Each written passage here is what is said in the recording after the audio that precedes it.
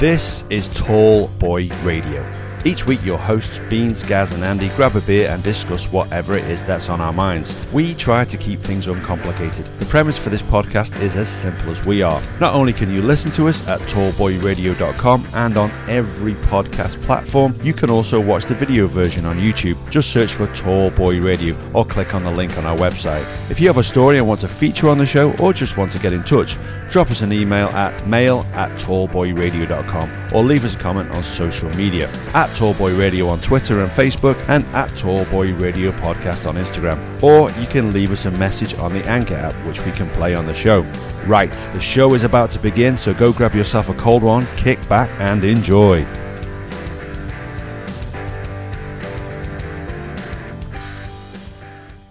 Welcome back to episode 97 of Tall Boy Radio. It's just the three of us this week, so let's just go around the room and say hello and tell everybody what it is that we're drinking. Yeah, evening guys. Looking forward to this. I'm not sure where it's going to take us, but we never really know that nowadays, so we'll wait and see. Tonight I'm drinking, I don't know if I've had that on the podcast. It's an Adnan's and it's a ghost ship. It's only 4.5%. But it's like a sort of citrusy pale ale. It's pleasant. It's very drinkable. Obviously, TBR podcast merch. But yeah, very pleasant. And just in case that goes, or should I say when that goes, I've then got Shipyard American IPA for afters. So yeah, looking forward to this. Winner chicken dinner. Andy? Howdy. I'm on the new one for me. Borderlands Brewery Taraz IPA. Taraz. Taraz. We don't know how it's pronounced because I'm Scottish or Alba. Is that what they speak? Is it Alba language up that way? I have no idea. Ah dear, I probably just offended a good portion of our listeners. What's it like that? What's it like that one, Duke? So I've got that one in the cupboard for a later episode. I'm curious. Just about to have my first sip out of the old tankard. Good. Good. I'd buy more of it. Nice one. Well, Stuart, who is the head brewer of Borderlands Breweries, hopefully going to be joining us in the new year. We've not set a date with him, but he's still very keen to come on. Obviously, that brewery is where David made the beers for the beer club for Double Trouble as well, which is how we know them, how they've been in touch, and why they kindly sent us some beers when we ordered some Double Trouble products, which may or may not get a mention later in the podcast. Now, Andy and I were chatting earlier, and I discovered a beer, a Golden Drac Smoked, which Andy hadn't tried before. No way. Yeah, and we know he likes that brewery. Hey, I've got a question, dude. Have you ever had Grimbergen Rouge? Yeah. I thought I was going to. I thought twice in one day would be quite unlikely. Well, that's the beer I'm drinking today. Is Grimbergen Rouge. So we know Grimbergen is one of Andy's favourite beers. Well, this one is obviously the red version, as you can sort of tell. It's in my La Chouffe glass, and it's flavoured with strawberry, cranberry, and elderflower.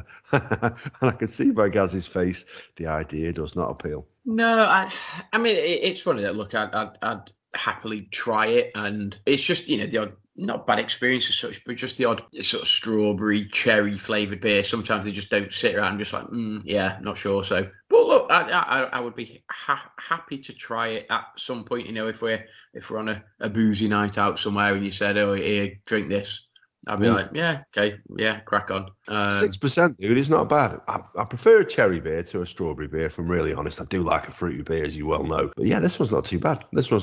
Now, as Andy mentioned as well, so he's drinking the Borderlands. Now, we both had placed an order with some Double Trouble, and it turned up, and he kindly sent us this beer gratis, which is really, really greatly appreciated. So thank you, David, for doing that. And here's the gin that I ordered. I was a bit cheeky, actually, because it's not for sale on their website, but I messaged them. This is one that they produced purely for their football team up in Scotland. So this is quite a limited edition one. And do you remember when he talked about it on the podcast? Can you remember? Yeah.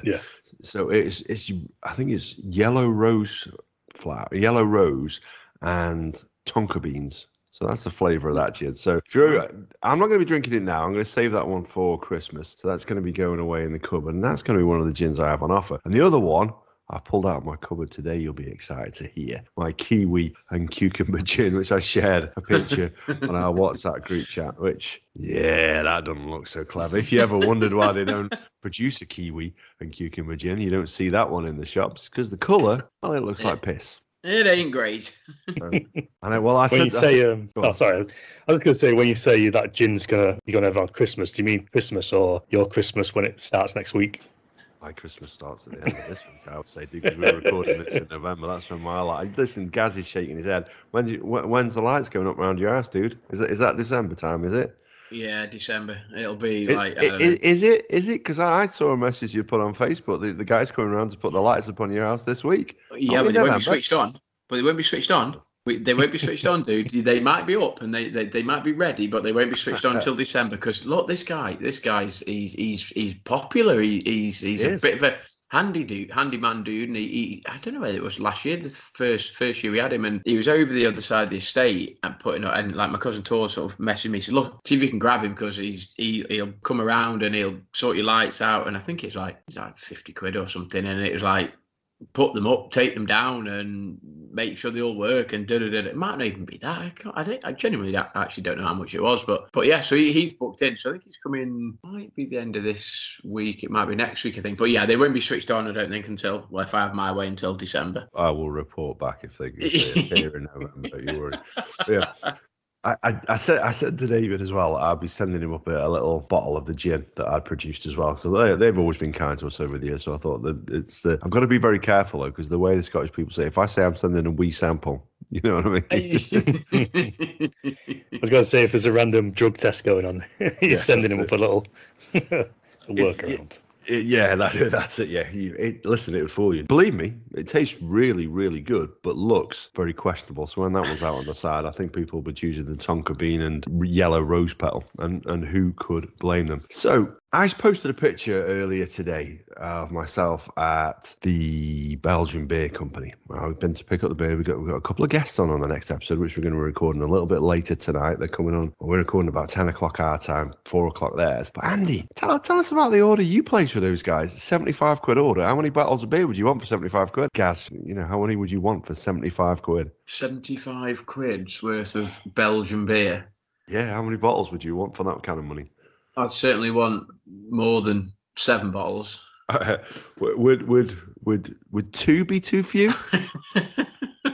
2 would be significantly too few. Dude, 75 quid for 2 bottles of beer. You got to hope it's good stuff. If you get 2 bottles that taste like the Duchess, you're in trouble. And you break it down, one's 25 quid and one's 50 quid. But when you're at the top of your drinking game, you gotta delve into these. So what mill bottles are they then? I mean, I'm assuming you're not talking like your 330 mil sort of cans or whatever. You're talking like, are you talking left size bottles or? Yeah, well, both 75 centilitres, I think. Right. I'm just going to double check, make sure. But I'm pretty certain, yeah. 2 little thimblefuls. Yeah, the limited edition ones. Yeah, the black bourbon ones. So, you got to try these things. Yeah. Probably not the most expensive beer I've bought. I think I've mentioned it in a past podcast. Went to Brewdog a couple of years back, and there was a beer there called like Red Ryan. So I thought, yeah, I'm buying that. And it was 15 quid a bottle, and that was a 330 ml bottle. That I was upset about. Yeah, how much was that one? We went to Edinburgh and we had, was it the 17 or 47 or whatever it was, that one that we sort of got a tough drink at 17%, 18%. That was quite price. It was what 20% that can was. Yeah, it was a 330 ml can. I think it was a tenner. Was it? Oh, right, was it a tenner? Which, by Andy's standards, is cheap as chips. You know what I mean? Yeah. He just washes his dinner down with that kind of money. Gargles it, does his teeth. That's shocking. That is expensive. Now, the way things work at this moment in time, we're not massively talking too much about current affairs because this time of year we get a little bit ahead of ourselves and we record a few episodes, get a few backlogs so that we get a little bit of time off over Christmas. So the feedback that we get is from past episodes. So I do have a little bit of feedback from Johnny Simo about the episode from when we had Bo on. Okay. And it's for you, Gazza. What have I done now? He wants me to make it very, very clear to you that the Dallas Cowboys are not America's team. He was quite upset by that statement. Is he taking me to town? Is he? Oh, right, yeah. Right. I'd check that venison jerky when it comes over to make sure yours hasn't been chewed by his dog first. Did he happen to mention who he did think were America's team?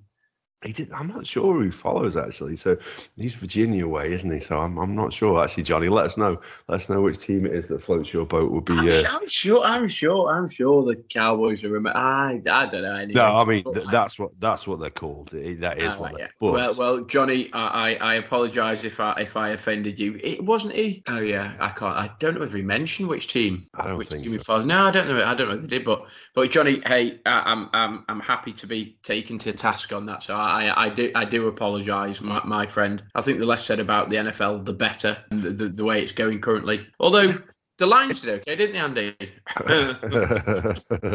They're consistent. So they that's are what you want. consistent. You can't argue with that statement. It was a funny week this week, though, really, when you look at the teams that you guys were playing. So obviously this will have happened sort of 10, 14 days ago if you're listening back to this. So the Bears played the Ravens and the Lions played the Browns. So as much as I didn't want you to win, divisional rivals. As it was, we lost anyway, so it didn't make a damn difference. We're down to third, but people are really, really slating the Steelers, and I don't get it because the Chargers are a decent side, and to go there and actually get ourselves ahead in the fourth quarter, and then the way we lost that final touchdown was a little bit disappointing. It was one of those if moments that if they just clipped his ankle, maybe we could have come out on top of that game. But look, I think it would be only fair to say the Chargers probably deserved it, but I thought we played well. Yeah, I'm just getting frustrated that the Bears just seem to come up with new ways of losing games. It's like every week I can't think where were the Ravens something like, I don't know, was it like 4th and 12 or 4th and 13 or something, and then all of a sudden like that they make it, and then with like it was like 3 or 4 seconds to go or something, the Bears have like a busted coverage and he throws like a 30-yard pass, the guy gets out of bounds, and then does he kick a field goal or something? Yeah, I can't remember what it was. I remember checking it out, and I think with about a few minutes left to play, you guys were winning, and I was like, yeah, I'm disappointed for the bet, but do you know what? I'm actually okay with that in terms of the conference. I've got a guy at the mate at the golf club, Paz, who he's I would say Redskins, but he's a Washington fan, and he sort of tweeted me, and I'm just going to try and find it. Oh, here you go. So 4th and 11 with like a shocking face. So I was like, so I tweeted him back. I went, seriously fed up of finding new ways to lose games. And his reply was, oh, fuck, honestly thought you'd won that one. I was like, so did I do. Yeah. So, yeah, and it's just like really? Anyway, don't get me started on it, because I'm sure in the next episode with a couple of our guests, we might turn a little bit to NFL for 2 minutes, but we might not. You never know. And I could talk about the Bears for ages, but I suspect we will, because these are two guys from Illinois. One's a Colts fan. I can't remember who it was, the other guy he supports. But these two guys have been and lived your bucket list dream. Both these guys have been to Soldier Field to watch a game. Yeah, I'm obviously going to talk to them about that maybe, and sort of ask them what it was like, because in a strange sort of way, Soldier Field is, and I might get shouted at, it's a little bit like Goodison Park. It's an old style stadium. It's been there for years. It's got character. It's not one. It's not like SoFi Stadium or something, or SoFi Stadium. One of the new ones that a bit like if you follow soccer, if you listen to us in America, it's not like the Tottenham Hotspur Stadium, which is all singing, all dancing. Goodison Park, the Grand Old Lady, is a proper rickety old stadium, and I get the impression that Soldier Field's a bit like that. And I'd love to go there. That both that it's a proper bucket list for me. And I've said it before, personally, without the family and stuff, it's not a family bucket list. But for me, personally, it's like top 1, top 2. It's go to Soldier Field, watch the Bears play, go to Augusta and watch the Masters, like 1 and 2. Do you know what I mean? It would be a bit of a dream come true. And I'm sure I'll be able to pick the brains of the guys that are coming on. I won't give away too much as to who they are and what they do and stuff, because obviously that's to follow. But yeah, the NFL is just a bit disappointing. I mean, a couple of strange results this week with various teams that you would think winning, not winning. But Colts had a good game, didn't they? Colts had a like a monster game, and actually they're looking decent, to be fair. Really, really, really solid. And and my tip, the Bills, they sort of faltered. They're faltering the last couple of weeks and stuff. So they're not quite looking as invincible as they did early season. So the Chiefs aren't doing great. I don't know where they won at the weekend, but what are they? Are they 6-4? Are they now or something? So again, not fantastic. I did notice that. I think the Patriots are there back on top of their conference. I think there was a tweet come through with, was it Belichick who's giving it the all like sort of thing, yeah, we're still there sort of thing. So the Chiefs beat the Cowpats. You're right, they did. Yeah, right. you are quite right with the Cowpats. Yeah, Johnny would appreciate that one. Bo Lesser. So the guest that we got on from the Pub Time podcast, have you guys had a chance to listen to much of their podcast now? They won't get to hear this back till after after we recorded that one, so you can be honest. No. They had a guest on last week, and anyway, he was talking about he'd visited Soldier Field as well, and he was saying it's literally that cold of a stadium. And I've been to Goodison Park. It was pretty cold the evening that me and you went to watch Arsenal win 1-0 there, and he said literally his beer was freezing before he could put it in his mouth. That's just how cold it was. It was I remember years ago. It might a few years ago, like the wind chill coming off the lakes. Obviously, they said it was like something like -10 or something? Wind chill was like up at like -25 or something stupid, -30 maybe. And there were memes and videos of people sort of throwing water up into the air, and it like literally was just like freezing before it hit the ground. And you're like, wow, that's pretty cold to be fair. That's cold. That is ridiculous. Yeah. That is super cold. And the previous episode they'd done it, and it was pretty humorous, I'll be honest, an episode about the Coal Hollow Monster, which is a Yeti-type creature. And I just thought, now, I toyed, I should say, when we were testing things out for this podcast, I did a separate podcast called History of Haunting, and the last episode I did of that was cryptozoology. And I'd just be curious just to get you guys, your opinion on that, and just to see what it is that you think about that, whether you believe in cryptozoology, whether you believe in some of the creatures that are around the UK that have been sighted. So go on, who wants to go first and let me know your opinions on that? Beast of Bodmin? Nah. Nah. Like Loch Ness? Nah. What this drums up a bit of interest in a boring part of the country, doesn't it? I joke. I think how to offend various regions of the country. That's Scotland twice in this episode. I've only done it once, but no, it's something interesting, isn't it? Like a bit of tourism and all that. And as much as like obviously it's not true, but it's nice to know what if. But it's interesting. Like what's the black cat in? Is it somewhere down Cornwall way as well, isn't there? Like Black Panther. Is it Bodmin? But didn't someone say there's like some sort of weird beast in it? I can't remember what they said it was, didn't they? I can't even think what it was, but it wasn't like a panther or something. It's basically just like a cat or polecat or something. Didn't somebody have something and it escaped as a pet or something? I don't know. I can't remember. That's one of Tiger King on holiday. We'll get to that later. Don't you worry about that. But the Beast of Bodmin, there was a theory. It was a leopard or a panther. I forget the difference between the both. I think they might be the same thing. It's just the coloration of them. But yeah, the Black Panther anyway. And in various circumstances, they can mutate, and I think their legs become shorter. Sometimes because they've been in captivity for too long. So if you've ever watched Tiger King, that is something that does get mentioned in there. And some of the mutations were very, very similar to what's been described when it's been seen by the Beast of Bodmin. I've got to be honest, I don't really massively buy into it either myself. I don't believe it. Like, it's a story. I think we sort of said when we were talking about whether dragons were real. We've been on some journeys, haven't we, on this podcast? Thanks to alcohol. Yeah, thanks to alcohol. Yeah, it's normally involved. It's always involved. It's always involved. Yeah, and that sort of thing. When someone sort of says, "I was chased," John, I apologise now, but I'm going to share a story. When we visited my uncle in Stevenage, and he claimed he was chased by 3 Alsatians from my uncle's like, well, they've got one next door, so I don't know what the third one is. And this story then mutated into a 3-headed Alsatian, which took John some years to live down. And I apologise for dredging that back up now. But you do find that over time stories get embellished and people add to, and the aura and the myth, and all of a sudden as you say you've been chased by a dog and you glance back and obviously you think it's 2, and then it's. Well, actually, it was a 3-headed, and then it had like massive, great big eyes, and then it's like breathing fire, and then all of a sudden you're like, oh my god, it's got wings, and it's now become like a hydra, or So people have massive tendencies just to over egg and over embellish sort of experiences, don't they? And I suppose that's and we spoke about, was it the unicorn being derived effectively from a rhino or whatever it was, or narwhal or whatever you say it was, which I find a bit odd. Yeah.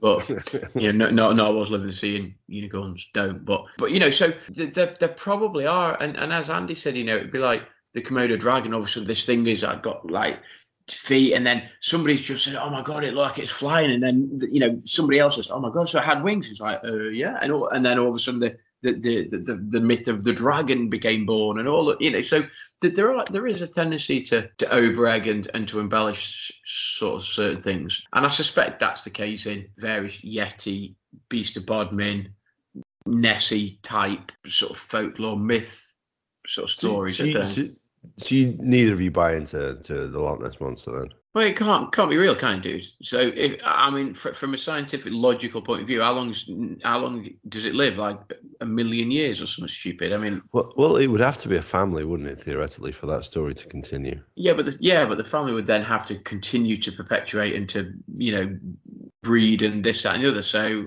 I don't know. You think it would have been seen on clear footage by now, and not just some grainy ass iPhone or whatever they use, potato. Yeah, exactly. Yeah. If it was there, it would have been properly found and probably doing a selfie with a sailor or something. You know what I mean? It's just like if it exists. And then, to be fair, I think is Loch Ness got more fresh water. I don't know how to say this before. I'm sure Loch Ness has got more fresh water in it than all of the lakes in England and Wales put together. That's correct. Yeah, just because of because it's so. I mean, it's long gas as well, but it's so it's huge, and it's the depth of it. And they said actually, if you added up all of the fresh water, so that includes all the Lake District and all of that, and you're just thinking, fudging hell. Yeah, and it's all of England and all of Wales.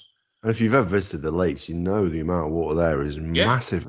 I've never been to Loch Ness. Maybe that's a place we'll have to do a podcast from.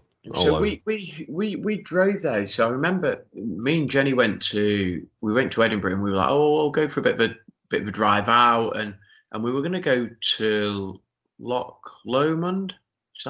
Was that right? Loch Lomond, yeah, they make a decent whiskey there actually. So but it's absolutely is it Loch Lomond?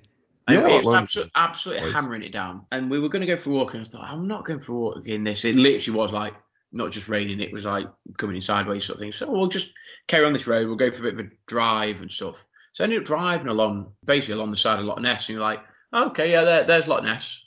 Okay. Like 40 minutes later, you're still driving along this road. Like, yeah, still there. Yeah, there it is, sort of thing. And basically, we drove all the way up to basically near Inverness, and there was the Loch Ness Visitor Centre. I think it closed at like 6 o'clock, and we got there at like 10 to 6 or something. They said like last admission was, so we got in there and had a walk around and this, that, and the other. I bought a little bit of memorabilia. It's actually my golf bag. It's like a little Nessie. Those car sticker things, the suckers. You stick them on your window. I bought one of them in my golf bag. It goes everywhere with me when I play golf. And then we're driving back. It's one of the worst drives back imaginable. It's horrendous. It was awful. Tiny little roads, pitch black, hammering down in rain. Like literally, there's like rain coming down. You've got like mountain, your tiny little road, and then valley the other side. And you're just like, if I go off here, it literally is game over. You got like lorries and cars coming the other way, and your wipers are on full. It was a horrendous drive, but yeah. So we went along Loch Ness, and it is big ass. It is a massive lake. But I know they were saying it's the depth. When you go to the visitor centre, they were always saying it's the depth of it, and it literally is so deep that all of the water in England and Wales can fit in it. And when you go to like Windermere and you go to like Ullswater and you go to all the others, and you think, wow, really? Like, yeah, and it is mind blown a little bit, in terms of that. So.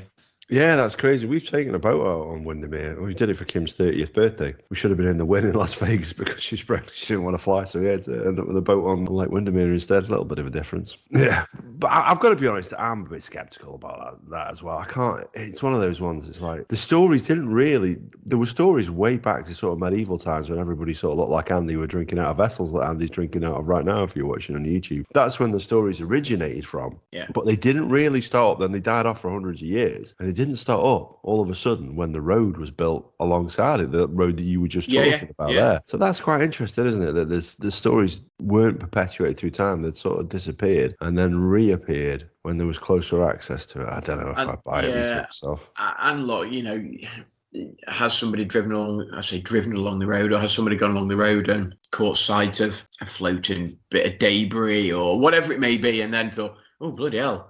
And then obviously you get those grainy ass photos of like meant to be like a head sticking out or whatever. And I don't know, just look, for local, for local business owners, and yeah, it's great. You get your tourists, and there's obviously a lot of money spent in and around that area on tourism effectively, and people will go there just because of the legend. Yes, it's beautiful, and yeah, it's a fantastic lake, but you go there and it's like, it's just because of Loch Ness. It's the monster. It's Nessie. It's I'm skeptical at best. So, with that skeptical hat on, do you think that this is all a scam just to attract tourists and get the tourist book out of the pocket? I won't say it's a scam. I just think it's a bit harsh. Just a bit of fun, isn't it?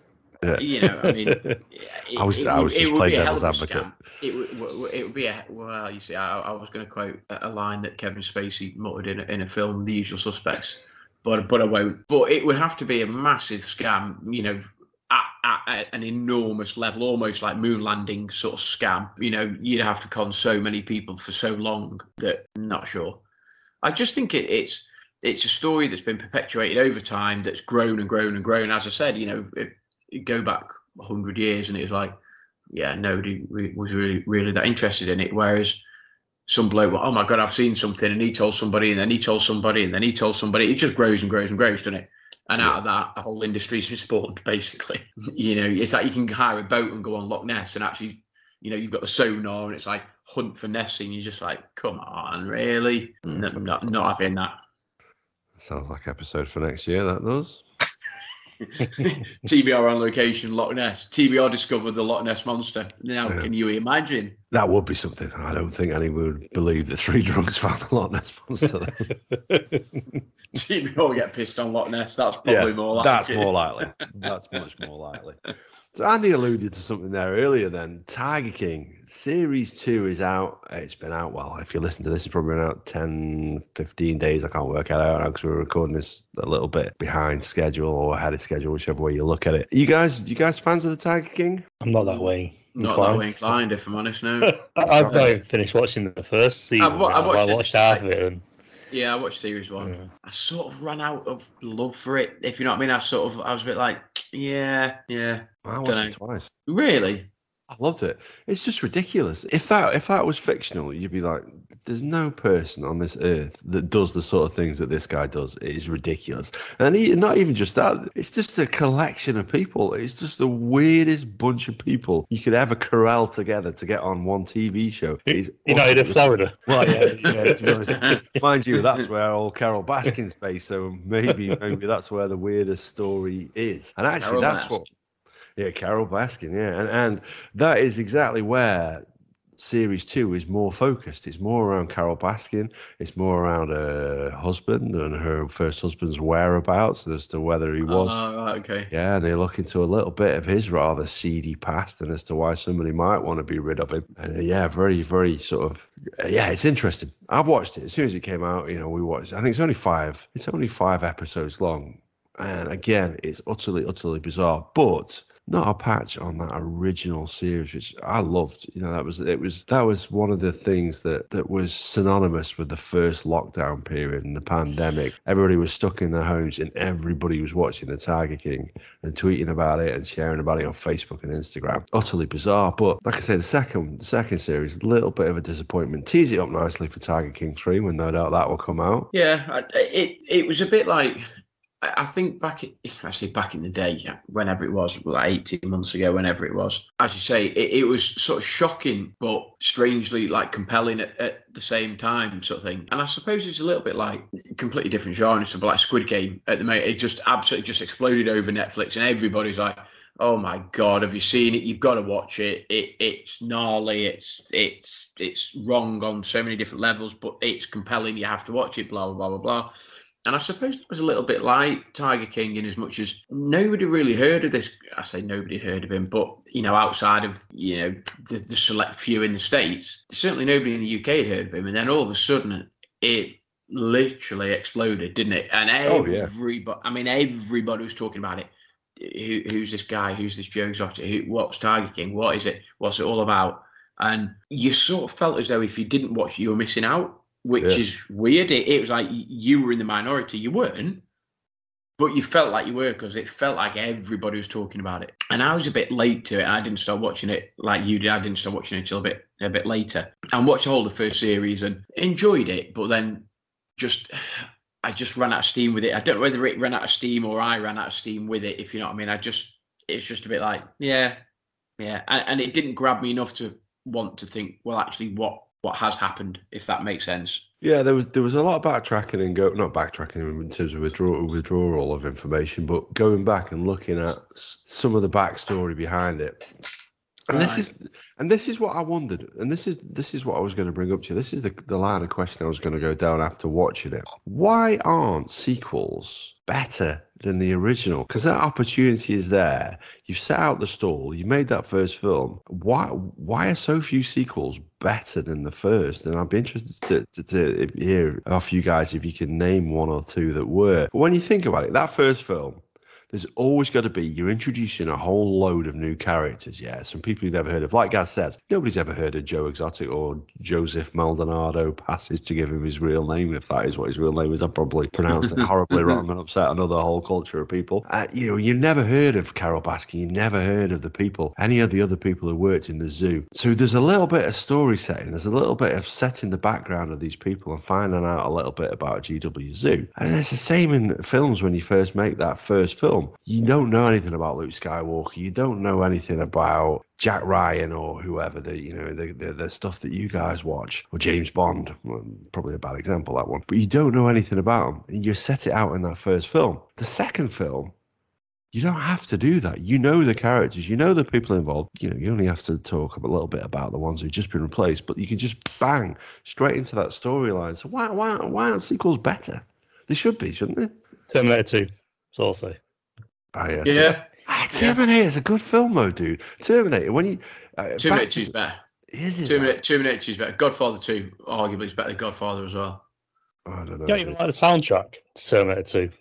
Soundtrack? Oh, no, it was Robocop, wasn't it? That was Robocop, yeah. It's all Guns N' Roses, isn't it? It is. You could be mine, Guns N' Roses, yeah. Yeah, don't get me wrong, it's better. Special effects, better. But actually, the special effects in the first one are pretty decent. And actually, when you talk about films about people getting sent back to the future and time travel, and don't at me with all the different equations and why it's all wrong. Back to the Future is normally the one you mentioned. But actually, Terminator, the way that all twists and turns and ties in together, I actually think it's quite clever. Oh, yeah. I mean, the whole time thing, and if you do this, then it affects reality in the future, but then by affecting reality in the future, it sort of and it's all weird, and it's all this like, but if you do that, then that would actually never happen. So actually that guy that was born 40 years ago would never have been born, because in the future, and it's all that weird, you try to wrap your mind around time thing. But you've got like Looper, and that, have you seen the film Looper? It's like, it's a time traveling guy. Obviously he loops through time, and there's a cop that chases him, this, that, and the other, and it gets a bit like, sort of thing, things happen, you're like, I sort of get the time thing, but Terminator 2 definitely is better than Terminator 1 or the original Terminator. Yeah, I get your argument there. That probably is one of the examples, but there are the few and far between, aren't they? Yeah, few and far between, but they should be. They should be, shouldn't they? But it's just because it's new. Yeah, I think people put that much creative effort into the first one that they don't always think of follow-on films. I know, say the Matrix, for example, they thought of a trilogy. They did the first one, then they tweak the second one depending on how it's accepted in them. Right, by people. So I wonder whether they chop and change bits. It's like Terminator's had loads of reboots, hasn't it? Because Terminator 3 was it's like a Channel 5 film. No offense to Channel 5, but Terminator Salvation was really good. Like, I thought they could have kept that. Was supposed to be a trilogy, but then the company that produced it weren't happy with the sales or something like that. The one with Christian Bale and all that. Oh, that could have carried on, and then that could have led back into like Terminator 1 or something like that. But it's weird, isn't it? Because do people that say, okay, so you take the Terminator franchise, or you take the Predator franchise, or whatever it may be, and you just think, okay, so do the people that write the original film write it with 2 or 3 films in mind, or do they just write it and then somebody else picks it up and goes, oh, actually, there's a loose thread. That's actually, we can write another film on the back of that and we can create something. Because, rarely will you get the same film company that produces it. Rarely will you get, it's always so. Okay, my kids love, and this is a massive left turn from Terminator and Predator. My kids love Harry Potter. So when J.K. Rowling started writing Harry Potter, she wrote a series of books. Did she write them? Master Potter. So did she write them? And when she wrote book 1, did she have the 8-book series in mind? Or did she just write book 1 and go, oh, actually, I've maybe got a 2 or 3 book series in mind, and then think, oh, well, actually, I could develop this and I could do this, and then I could introduce this to do this. Because actually, when you tie it all together, it all fits. So there's artifacts and magic in the 7th that relate to the 2nd film and blah, blah, blah, blah, blah. So, do they write them with these massive, long seasons and series in mind, or do they just write them almost as a 2 or 3 book and then think, oh, I left that? Do they leave things hanging so if they wanted to develop it later, they could? I think they have an inkling and then they tweak it as they go along. Yeah. I know with films, I think they see how it goes and they think, oh, this worked, this didn't work, and then they change it a little bit. With Harry Potter, I don't know about the books because I've not read them, but the films, I know. I guess in games, what they do is when they're creating a story for a game, they create like a whole universe. They'll have they give backstories to like if it's a sci-fi game, it'll have all like history about each race and stuff like that, whether like where they're from, whether they're carbon based and stuff. So I do wonder whether maybe she went that in depth with it, but she's milked the hell out of that Harry Potter franchise. So I don't know whether she did put that much effort into it or not, or whether it's just oh, there's a golden cow. Let me just take it all out. Right?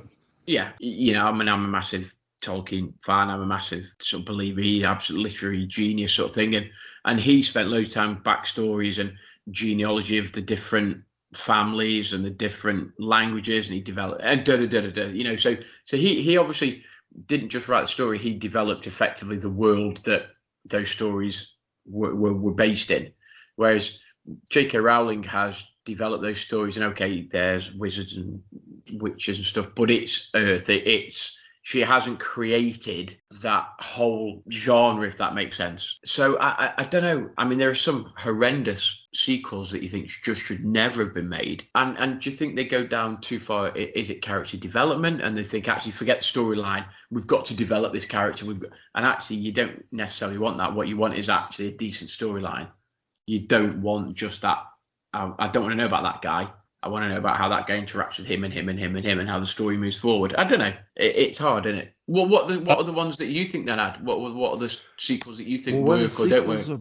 Well, it's difficult to say because I didn't think of any specifically. I just thought, to be honest with you, Terminator is a really good shout. I think Terminator, the original film, is a very, very good film, but there's a pretty solid argument to say the second one is a pinch better. But I think it's a lot closer than perhaps you guys would perhaps give it credit for. Well, that's just me. For me, the Star Wars films, but I think that goes back to a little bit of what you were talking about there, Gaz. I prefer Empire and I prefer Return of the Jedi to Star Wars, the original film. And if Craig, our pal, is watching this, he's my name is mud with him right now. But Empire is probably one of my favourite films. Now, those films, like you say, they were written all concurrently to, they followed on from each other and they're all written at the same time. They weren't sort of George Lucas thinking, actually, Star Wars has made a shitload of money. Let's make a second one, see if we can make ourselves a little bit more. Let's get a little those plastic figures out there in the world, clogging up people's drawers and make some money off of the licensing of that. I don't think that's the case with that, and I think that might be a little bit to do it. I mean, I love Cannonball Run, and I love Cannonball Run 2, and then they took it to the nth degree with Cannonball Run Fever, and gee whiz, that is an appalling film. Burt Reynolds isn't in it. You got John Candy is one of his worst performances, I would say, because he's pretty notorious. And there's a few now that are just rearing their heads as well. Home Alone, we're heading into the Christmas period. Home Alone, great film. Do you enjoy the first though? Surely. The first and second one I really like. The first one's decent. Yeah. And then as it keeps going, it's like, what the hell is this? Like, film-wise, third and fourth and fifth and all this rubbish. Well, that's been given the sequel treatment. There's another one out this year, isn't there? There's another one come out this year, yeah. Yeah, I haven't seen it and whatever, but Yeah, the first one was very good. Was it Macaulay Culkin doing another one though with Ryan Reynolds or something like that, where he's like baked at home? I tell you what, that would be good. I'm sure he's like keeps going on Twitter or something about it, and I'm sure Ryan Reynolds is like bigging it up or something like that. I don't know, but sounds like the kind of project you'd be involved in. Yeah, absolutely. Yeah, and that it just got me thinking, because I got very excited Tiger King 2 coming out. I sat down and watched. I'm not going to say I was disappointed, because I was still entertained. There was new characters in that where you just think, yeah, you're nuts. What on earth goes through your head? But obviously, Joe Exotic himself is in a state penitentiary. So the only time he appears is literally the top half of his head when he's on a call to the filmmaker. And obviously he's talking it through, and actually he's quite coherent and sensible. Whereas in the first one, you watch the whole thing, and you watch, and he's like, oh fucking hell, what is he doing now? What the bit where, and it's when you watch it the second time that you pick up on the little bits of detail. So there's the bit where the I have to say, dude, I think loses his arm. Yeah. And he gets called over to it. If you actually watch it back, and he's sat there talking when the call comes through to say that this guy's lost his arm, the tiger's taken the arm off. When he turns up somewhere, wherever he's been, he's wearing an EMT jacket. He's actually stopped to put on a jacket that says he's a medical professional before he rocks up. It's like, you know what I mean? When you pick up on all the stuff like that, it's just mad all the way through. It's absolutely mad. And that's why I loved it, because it was just literally like, I can't believe he's doing that now. All the way through. And you just think this can't get any weirder. And then the next episode starts, and he's singing at a funeral, and it's got the CCTV footage of the guy shooting himself in the face in front of everybody. It's like, what the hell am I watching here? How is this real life? This can't be possible. And as you say, if somebody went to, and what did they say about, fiction can't imitate real life or whatever, but if somebody went to a casting office and said, actually, I've got an idea for this series, and it's the main protagonist is this guy, and he's, let's just say, sexuality is questionable, and his political motivations are questionable, and you'd just be like, yeah, that's not going to work. That's so unbelievable that actually nobody would watch that. That's so out there that you couldn't even write it as a comedy. It just is not watchable. Yeah, strangely, lots and lots and lots of people did. And this is it. And like in the first series, they talk about the fact that he ran for the state governorship of Oklahoma. He ran for president and all that kind of stuff. He's got a zoo. He's got a singing career, despite the fact he can't sing, and it's dubbed in a very Milli Vanilli kind of a way. Then it starts off series 2, and you think there's nothing weird that this guy could ever have done. Then it turns out he was the youngest ever sheriff in Texas, or something like that, and it starts off with footage of him driving around in a Trans Am with green lights on top of it. Police literally just stuck to the side of it, and he genuinely was a police officer in Texas. It's like, what on earth is going on in that country, and why can't I be a part of it? He's lived a very enriched life, is what he's trying to say. I can't wait to read his autobiography. I tell you, well, you don't have to wait too long. I think end of November, start of December is when it's due. Just in time for Christmas, folks. If anybody wants to buy me one. I'm hoping, Kim, if you're listening, I would like to read that book. Was there a mention of him turning down TBR's signed picture? No, I don't think it. Unfortunately, we sent a picture off for him to get signed, but he got returned. I don't think it ever got to. It got returned by I forget which state he's in prison. It might be Arizona, it might be Texas. I forget. It's Texas, I think. And it got returned because you aren't allowed to send card. And that's why. Right. So it never got as close to him. So maybe we'll send something over to him and get it signed. He just moved actually to TBR knickers. Oh, dude. Well, don't plant the idea, because that's actually a really good one. Oh, we should do that. Send two copies. Well, you should say that. Really? No, we should get some made actually, and just send him some, so you can wear a pair of TBR knickers with our faces on his crotch. There's an image for you, folks. Beautiful. That's just DPG this episode. Can't wait for series 3. I imagine if we made Tiger King series 3. We're famous. Oh no, don't tell anybody. That's what you're famous for. Well, you don't want to know. Yeah, my face was pressed up against Joe Exotic's junk. And that's the title of this episode. moving on, guys. If you guys got anything that you wanted to talk about, not hugely really this week. I mean, obviously we've sort of touched on the NFL, which I was going to talk a little bit about Everton, but I'm sort of losing patience with them as well. So nothing really. Really looking forward, obviously, to the next episode and when we've got the guys on. I really enjoy when we have guests on. It's great, the three of us, but every now and then it's nice. And I'm not saying we'd have a guest every week, but it's nice to have a different vibe every now and then with certain people. I did speak to Sid, who mentioned that he might be up for coming on again at some point. He was like, "Oh, I listened to the one with Dave. Dave's on again." I was like, "Yeah." So we did Devil's Advocate, and then he came on to the one that I did, and he was like, "Oh, I'll come on again soon." It's like, "Yeah, sound. Yeah, just pick something that you want to talk about and crack on." Oh. We've got no guest plan for episode 99. If you want us to come on and join us for that, Sid, we'll chuck that one out to you. Obviously, you'll hear this after episode 99 has been recorded, so we should probably contact him in the meantime. He said he'd come on and chat. I mean, the other one is, obviously, we've got Craig, who's been on once maybe before.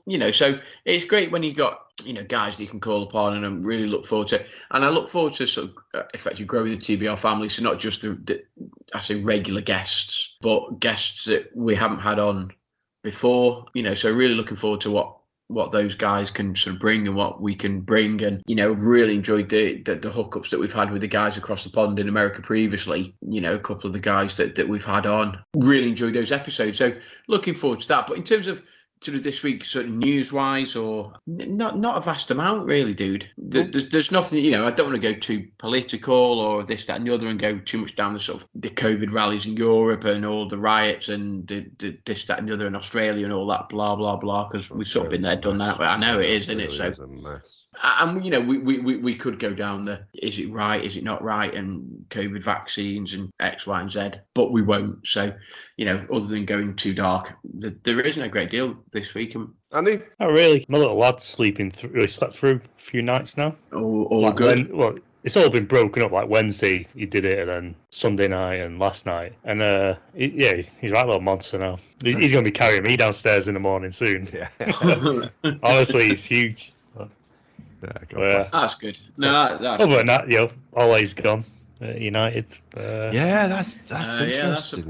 That is interesting, Ollie. Yeah, so Ollie's gone and he's no longer at the wheel. So they've pretty much admitted that they're going to give it to Michael Carrick for 2 or 3 games.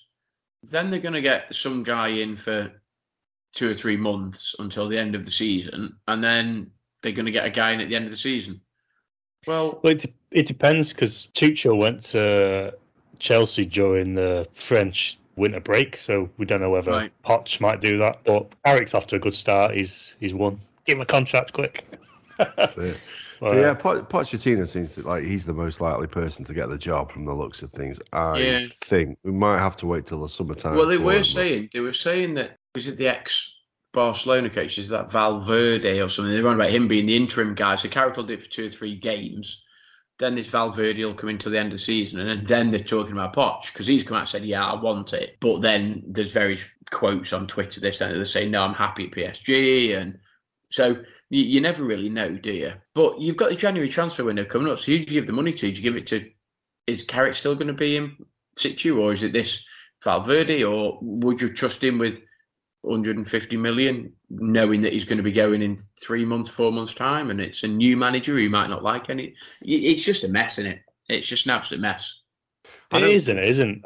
I think you could give it to you could give it to Carrick to spend that money, because there's a few deficiencies in the United team, like right back, for example. I personally think another centre back, but there could be like central midfield or whatever. I think right back's the bigger thing. So you could say, like, well, that's an obvious weakness. Whoever's going to come in is going to want someone there.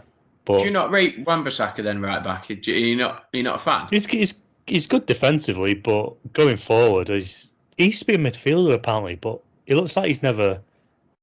When he crosses a ball, it's always the wrong one. Like if someone's near post, he does it far post. Yeah. If someone's like making a run forward, he taps the ball back and starts passing it back. It's just like, what are you doing? Like, if you're midfielder, you should know your strikers are going to like be running in the box. Smash it in the 6-yard box. Hit it as hard as you can in that little area. It's weird. I suppose you look at the development of the right back, and as much as it pains me to say it as an Everton fan, you look at Trent Alexander-Arnold at Liverpool, you look at Reece James at Chelsea. These guys are not only I say half decent defensively, but going forward, you could argue that Trent Alexander-Arnold's Liverpool's most creative player, and he plays right back. Yeah. Do you know what I mean? Yeah. You look at the number of he's just a right midfielder, though, isn't he?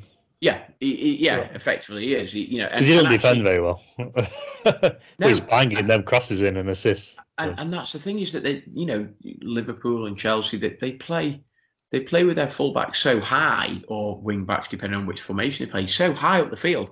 Effectively, they're right wingers. They will influence the game. Where if you go back to bless his little cotton socks, Lee Dixon and Gary Neville and people like that, it was like, you shall not pass sort of thing, and they were defenders, and if they got past the halfway line, then that was an absolute bonus. You know what I mean? You got Lee Dixon, Tony Adams, Martin Keown and Nigel Winterburn as an Arsenal back four, and if they went into the opposition half, they were all getting nosebleeds. They literally would just camp on the halfway line and go, well, there you go. You know what I mean? Other than when Tony Adams scored against Everton. I know where you were going there, kid. I beat you too. I know where you were going. But but that's just the development of the right back, isn't it? That's just what you do now. You don't really look for right backs that can defend. You look for right backs that can stay wide and deliver crosses. It wouldn't surprise him back in the day. David Beckham would be a right back now.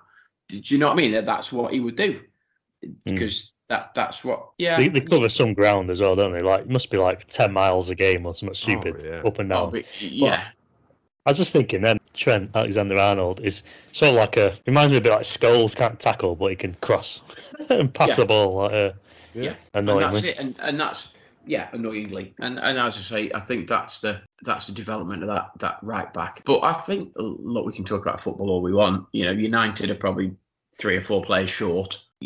Arsenal are probably 3 or 4 players short, and Everton are 7 or 8 players short of a decent team. You know what I mean? It's like we've got 3 or 4 that arguably can hold down a first team place. Other than that, we need the whole bloody thing ripping up. And actually, there was talk on Twitter today about Bill Kenwright and whether he's done a good job, bad job, and he's got less love than Matt Nagy, I think, from the Bears, which is pretty hard, to be fair. And loads of people are like, it's time for Kenwright to sort of step aside and give it up, and Moshiri needs to just say, look, there's the money, and basically get a director of footballing. Because I didn't know this, but there's whispers that Moshiri's been saying, like, no, you've got to sign this player, or I don't want that player. It's like, dude, you're like, you know nothing about football. Like, why are you dictating who we can have and who we can't have, sort of thing? Until you've got somebody, either as a manager or a director of football, that has absolute control over transfers, that's not going to work. But yeah, we're knackered for the season, so less said about Everton and the Bears, the better, I think. Oh, I don't know. We might come up in a later episode. So that brings us nicely to a conclusion of this episode then. So who wants to say their goodbyes first, and any shout-outs that they might want to chuck in at this juncture? That's not even a word, but you know what I'm saying. You're making up words now, dude. I've told you before. Yeah. I've told you before. You're confuddling me now with all these new words. It's horrendous. Yeah, I'll go first. I've quite enjoyed this episode. It's been a bit weird, really. We just chat shit basically for an hour, which is pretty cool. There is one.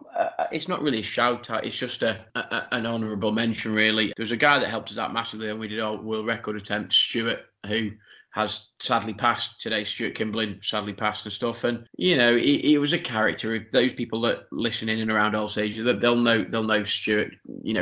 I say Kimbo, and he was cantankerous, and he rubbed people up a little bit the wrong way at times, but heart of gold really, and harmless in a way, and actually massively helped us out when we did our record attempt and volunteered to mark and score and this, that, and the other. So bit of a sort of shout out to Kimbo, as I say, sadly passed today. So yeah, I've known him for years through darts. He obviously relatively recently wasn't able to play just because of illness and injury and this, that, and the other. So it's always sad when somebody passes that But yeah, bit of a shout out to sort of Stu, really. Yeah, fair play. I'd echo that one as well, dude. And I think Mark Weaver, who never met him apart from when he turned up to Radley Club for some solid stints, so he spent 3 days in that place solidly. I think they built up a relatively solid friendship.